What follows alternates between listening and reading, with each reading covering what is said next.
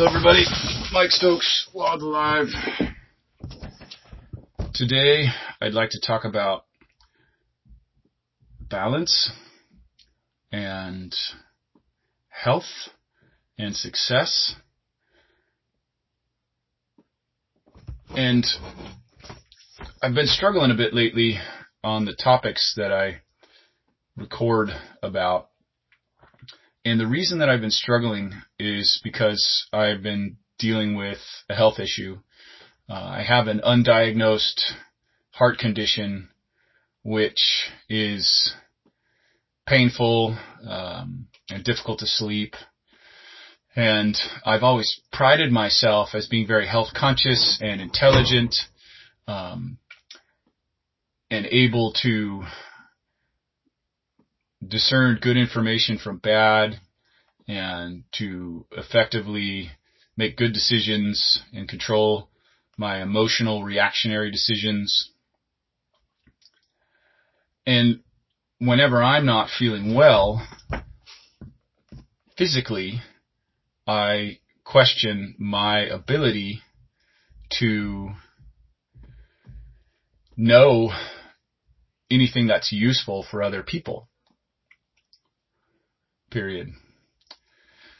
And I'm in the sauna right now because that's where I do my best, clearest thinking outside of my ego. And right now it's 157 degrees. I was sitting up on the bench, but now I'm actually sitting on the floor because it's hotter than I think I've ever done.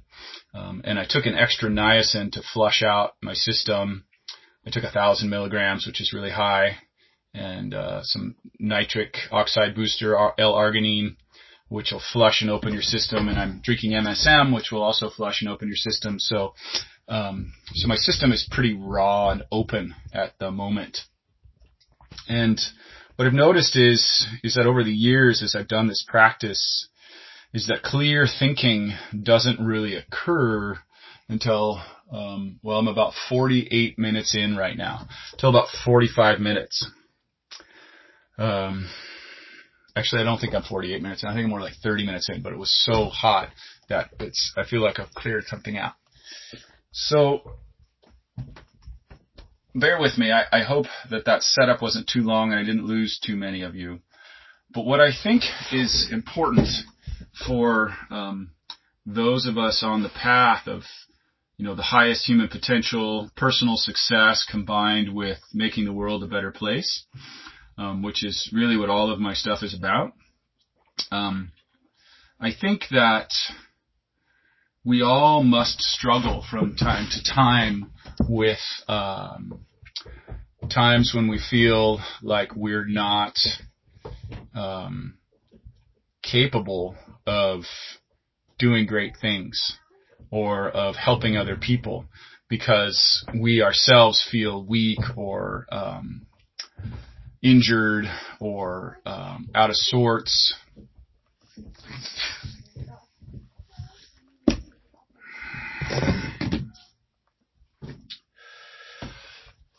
So, are you guys going to hang out on the deck? It's kind of hard. I can't focus if you are.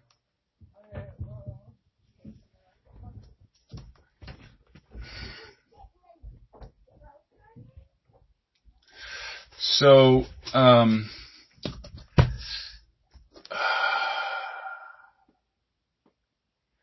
don't know if I should leave that in, but that was my wife and daughter, and they were on the deck, and I could hear their voices in the background. And so myself and many people are easily distracted by outside circumstances. And so what I've learned is that for me to do my best work, I really need quiet. There's a wonderful book called Deep Work, which talks about how much more effective you can be when you shut out the world and focus on your work at hand. And there's another one. I forgot to turn off the notification button. So now I'm turning off the notification button. So I guess I'm just going to leave all that in because I think it's a real-time example of how we deal with distractions. I love my family. I want them to be near me, but it's just not productive at some times. So there's a time and place for everything. So the core of what had me start this conversation is this idea that came to me around commitment, in which I was thinking of the things that I'm truly committed to, such as my relationship and my self-sufficient homestead property. And those are really the two things that I'm committed to. Everything else is a bit fluctuating. And there's a power in commitment. And that power is that, when we don't have commitment, our mind will take us away from things. And there's a lot of scientific evidence behind that. All you got to do is a search for options, the psychology of options, and how you have more options. And when you have more options, you're less satisfied in life. So in a way, it's critical that you find things to commit to. But then comes sort of the crux of what I want to talk about. So you could commit to being a member of ISIS, which obviously I don't recommend. But that commitment, here's the rub. That commitment is going to give you an energy and a power and a focus that you wouldn't have otherwise. So the challenge for those of us on the path of truth and enlightenment and doing what's right for the world and other species and the ecosystem as a whole, the planetary biome as a whole. For us, it's important to find a commitment that leaves open the possibilities for open-mindedness. And there's no hard and fast rules. I wish I could give you a hard and fast rule. There's just an evolution. I think the more that you commit to things and work inside of them and see the benefits and the drawbacks, the better.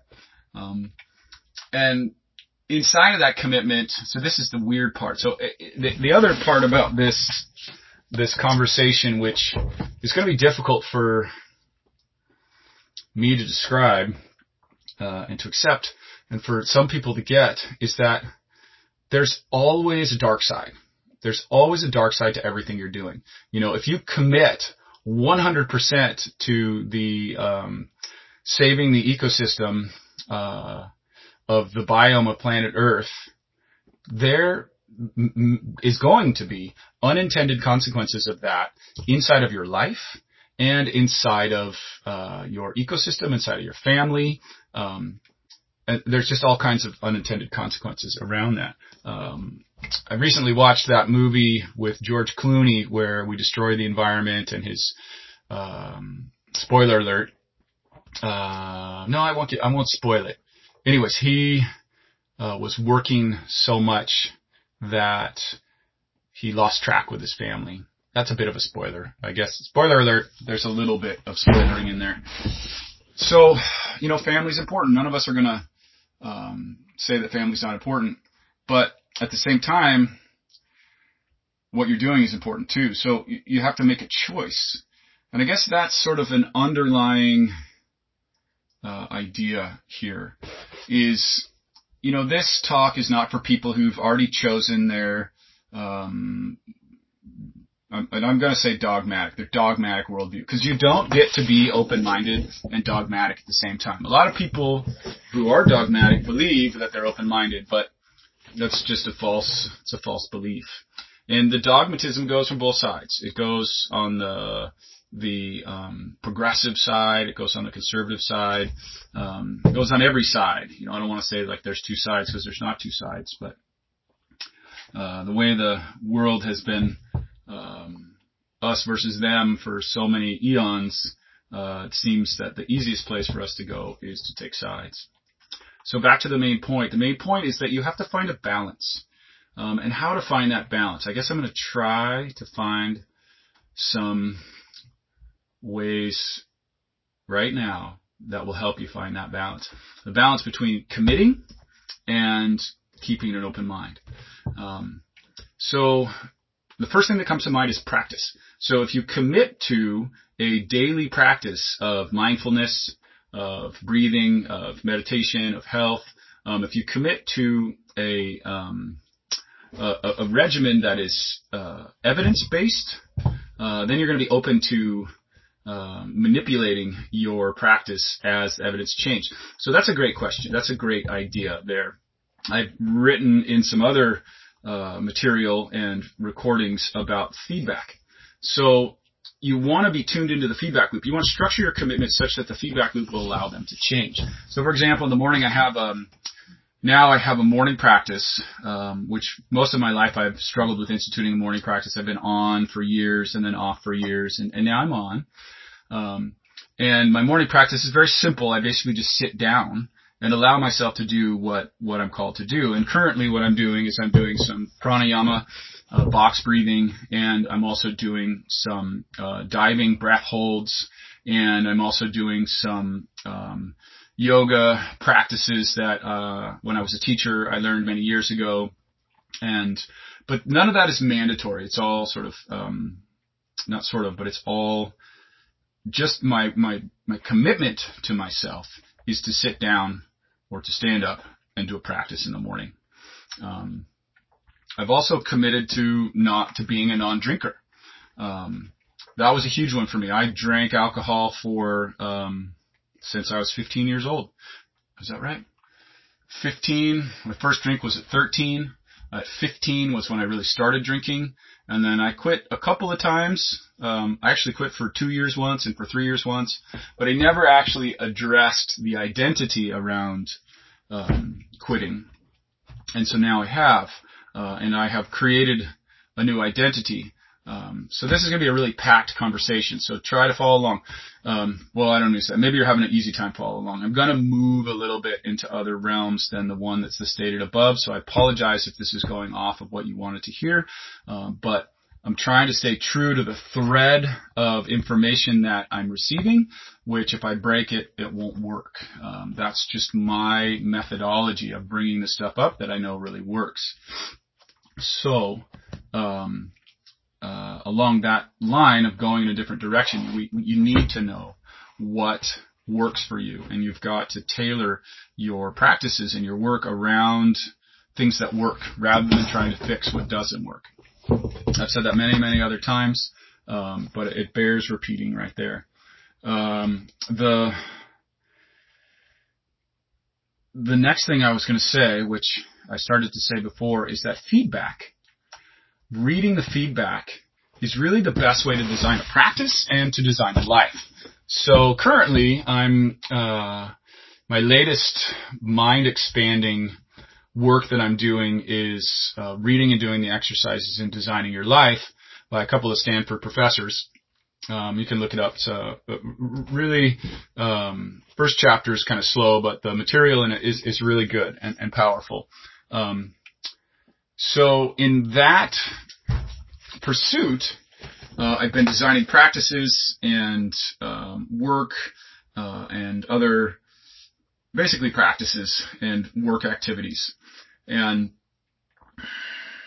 the thing that's critical when you're doing design work and when you're trying to optimize yourself in your effectiveness and your health and your vitality and your happiness is to have good feedback loops.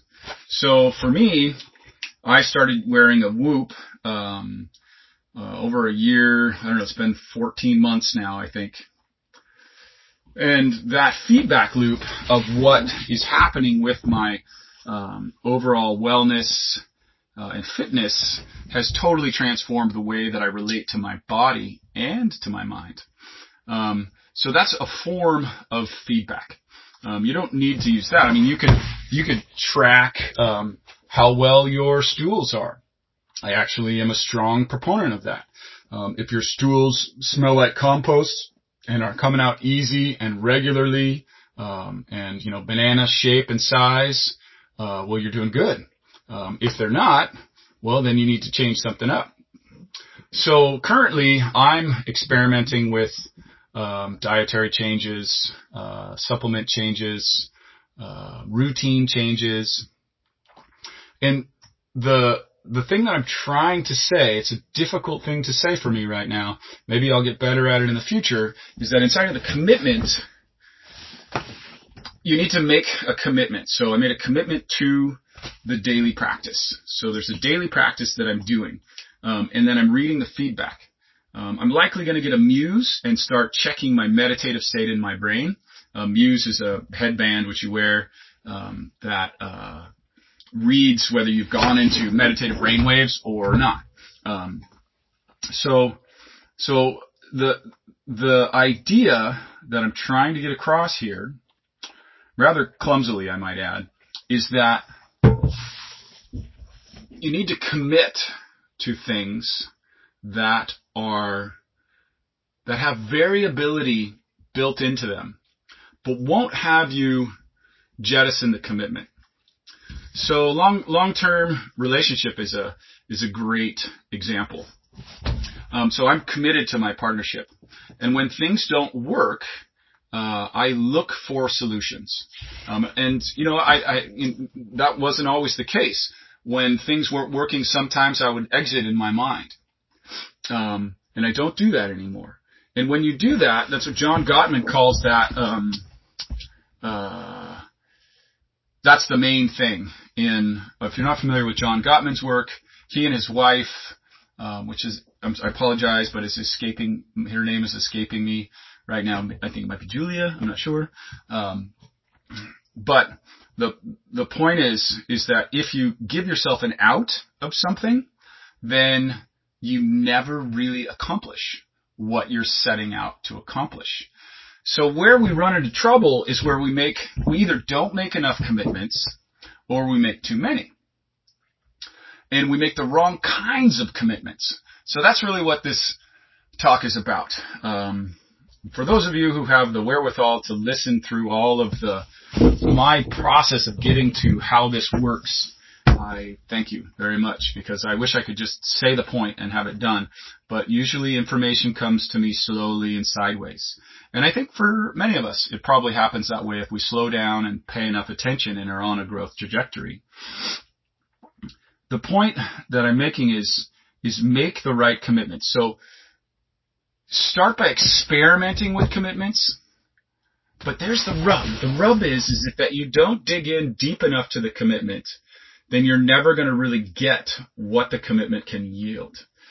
So if you're going to be a socially responsible investor, well, then you need to dig into that, and you need to, what they say in the Design Your Life book, you need to create some prototypes so that they're not going to, if you fail, that it's not going to destroy you.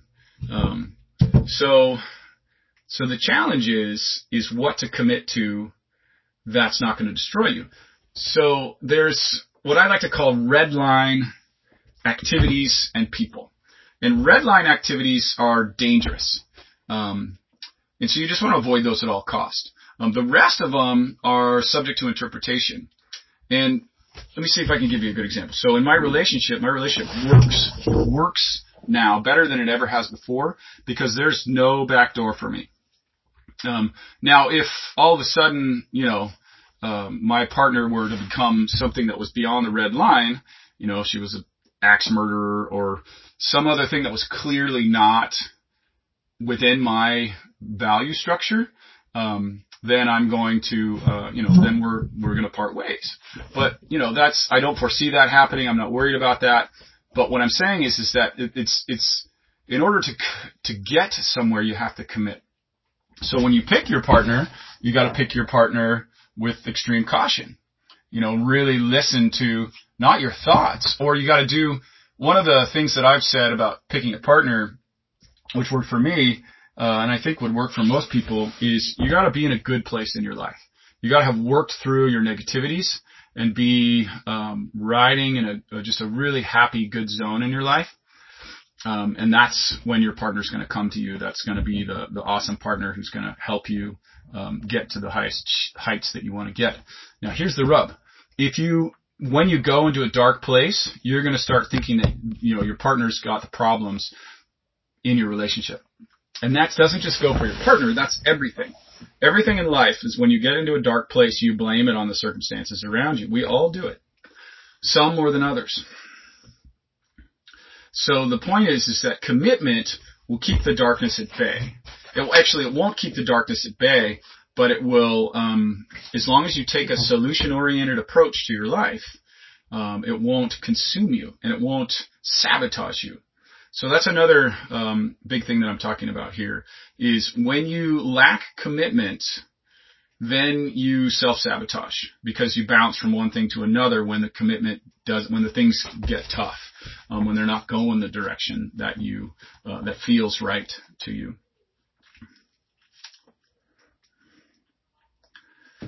So you need to figure out let me just say it a different way. When you're pick an area that you want to work on. And in that area, think of 3 ways that you can achieve your goal. Let's say you want to have $10,000 worth of passive income. You could do that via rental properties. You could do that via YouTube channel, or you could do that via writing ebooks. So let's say those are kind of things that I've thought of in my life. So the point is that to commit to something in a experimental way,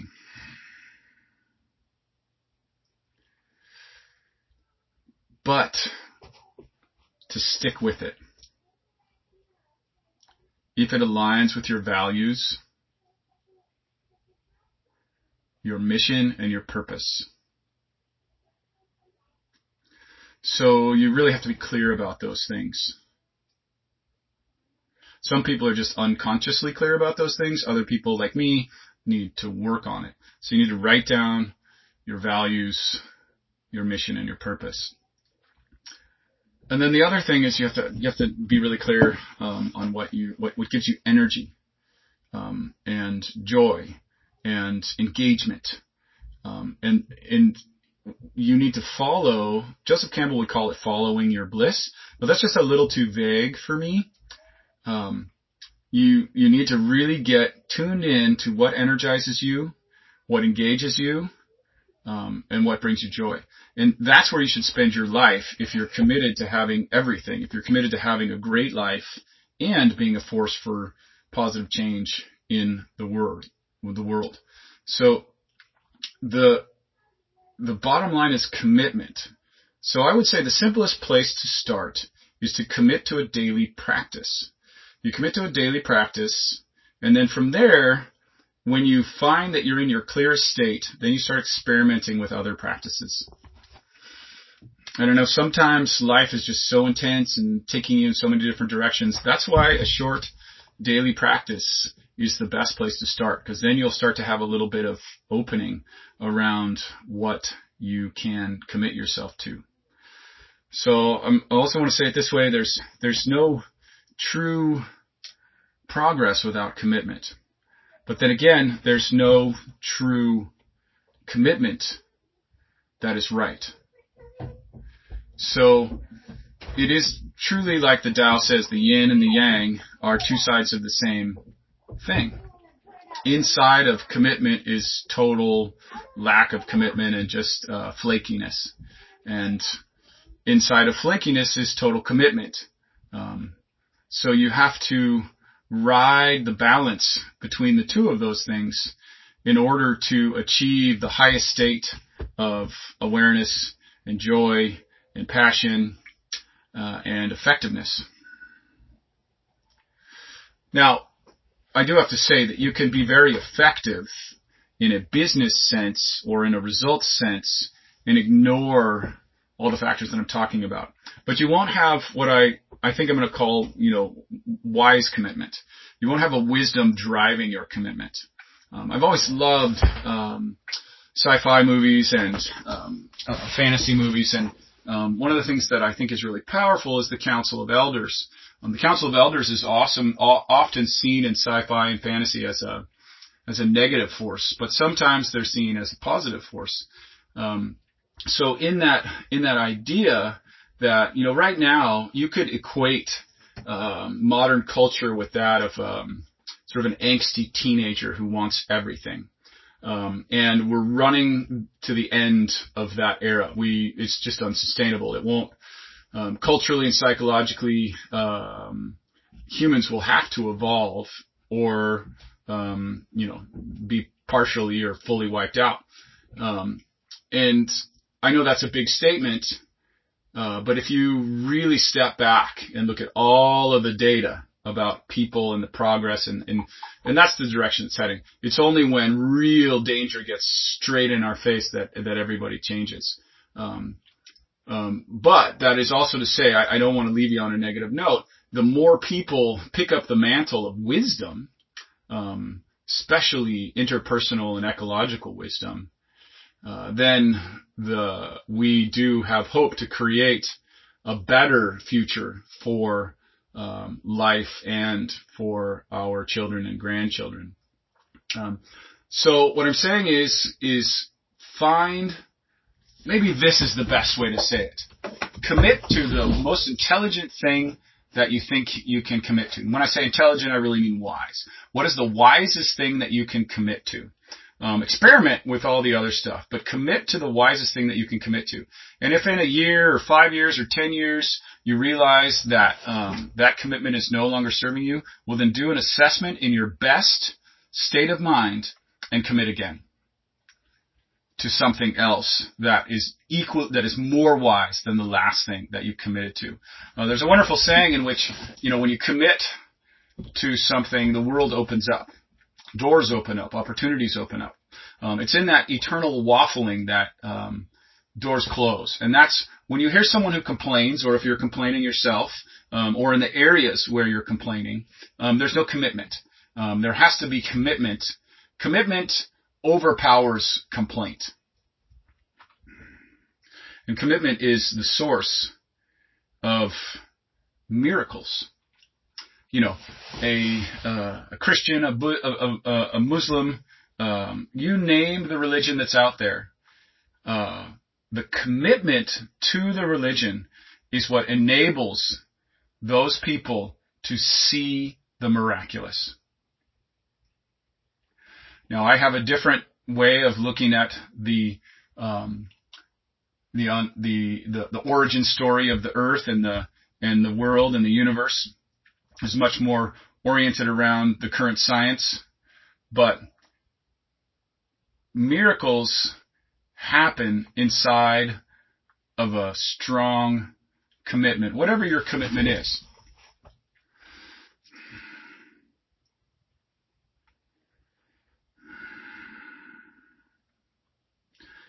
So choose a small, wisdom-based commitment. Talk to your friends. Talk to the wisest person that you know. The person that has the kind of results that are long-term, filled with vitality. Or if you don't have anybody like that in your life, well then look out in the world. Use Instagram or the internet. Find that person that you can follow who has not what entertains you, but what grounds you in the wisest approach you can find in life. I really hope that was useful.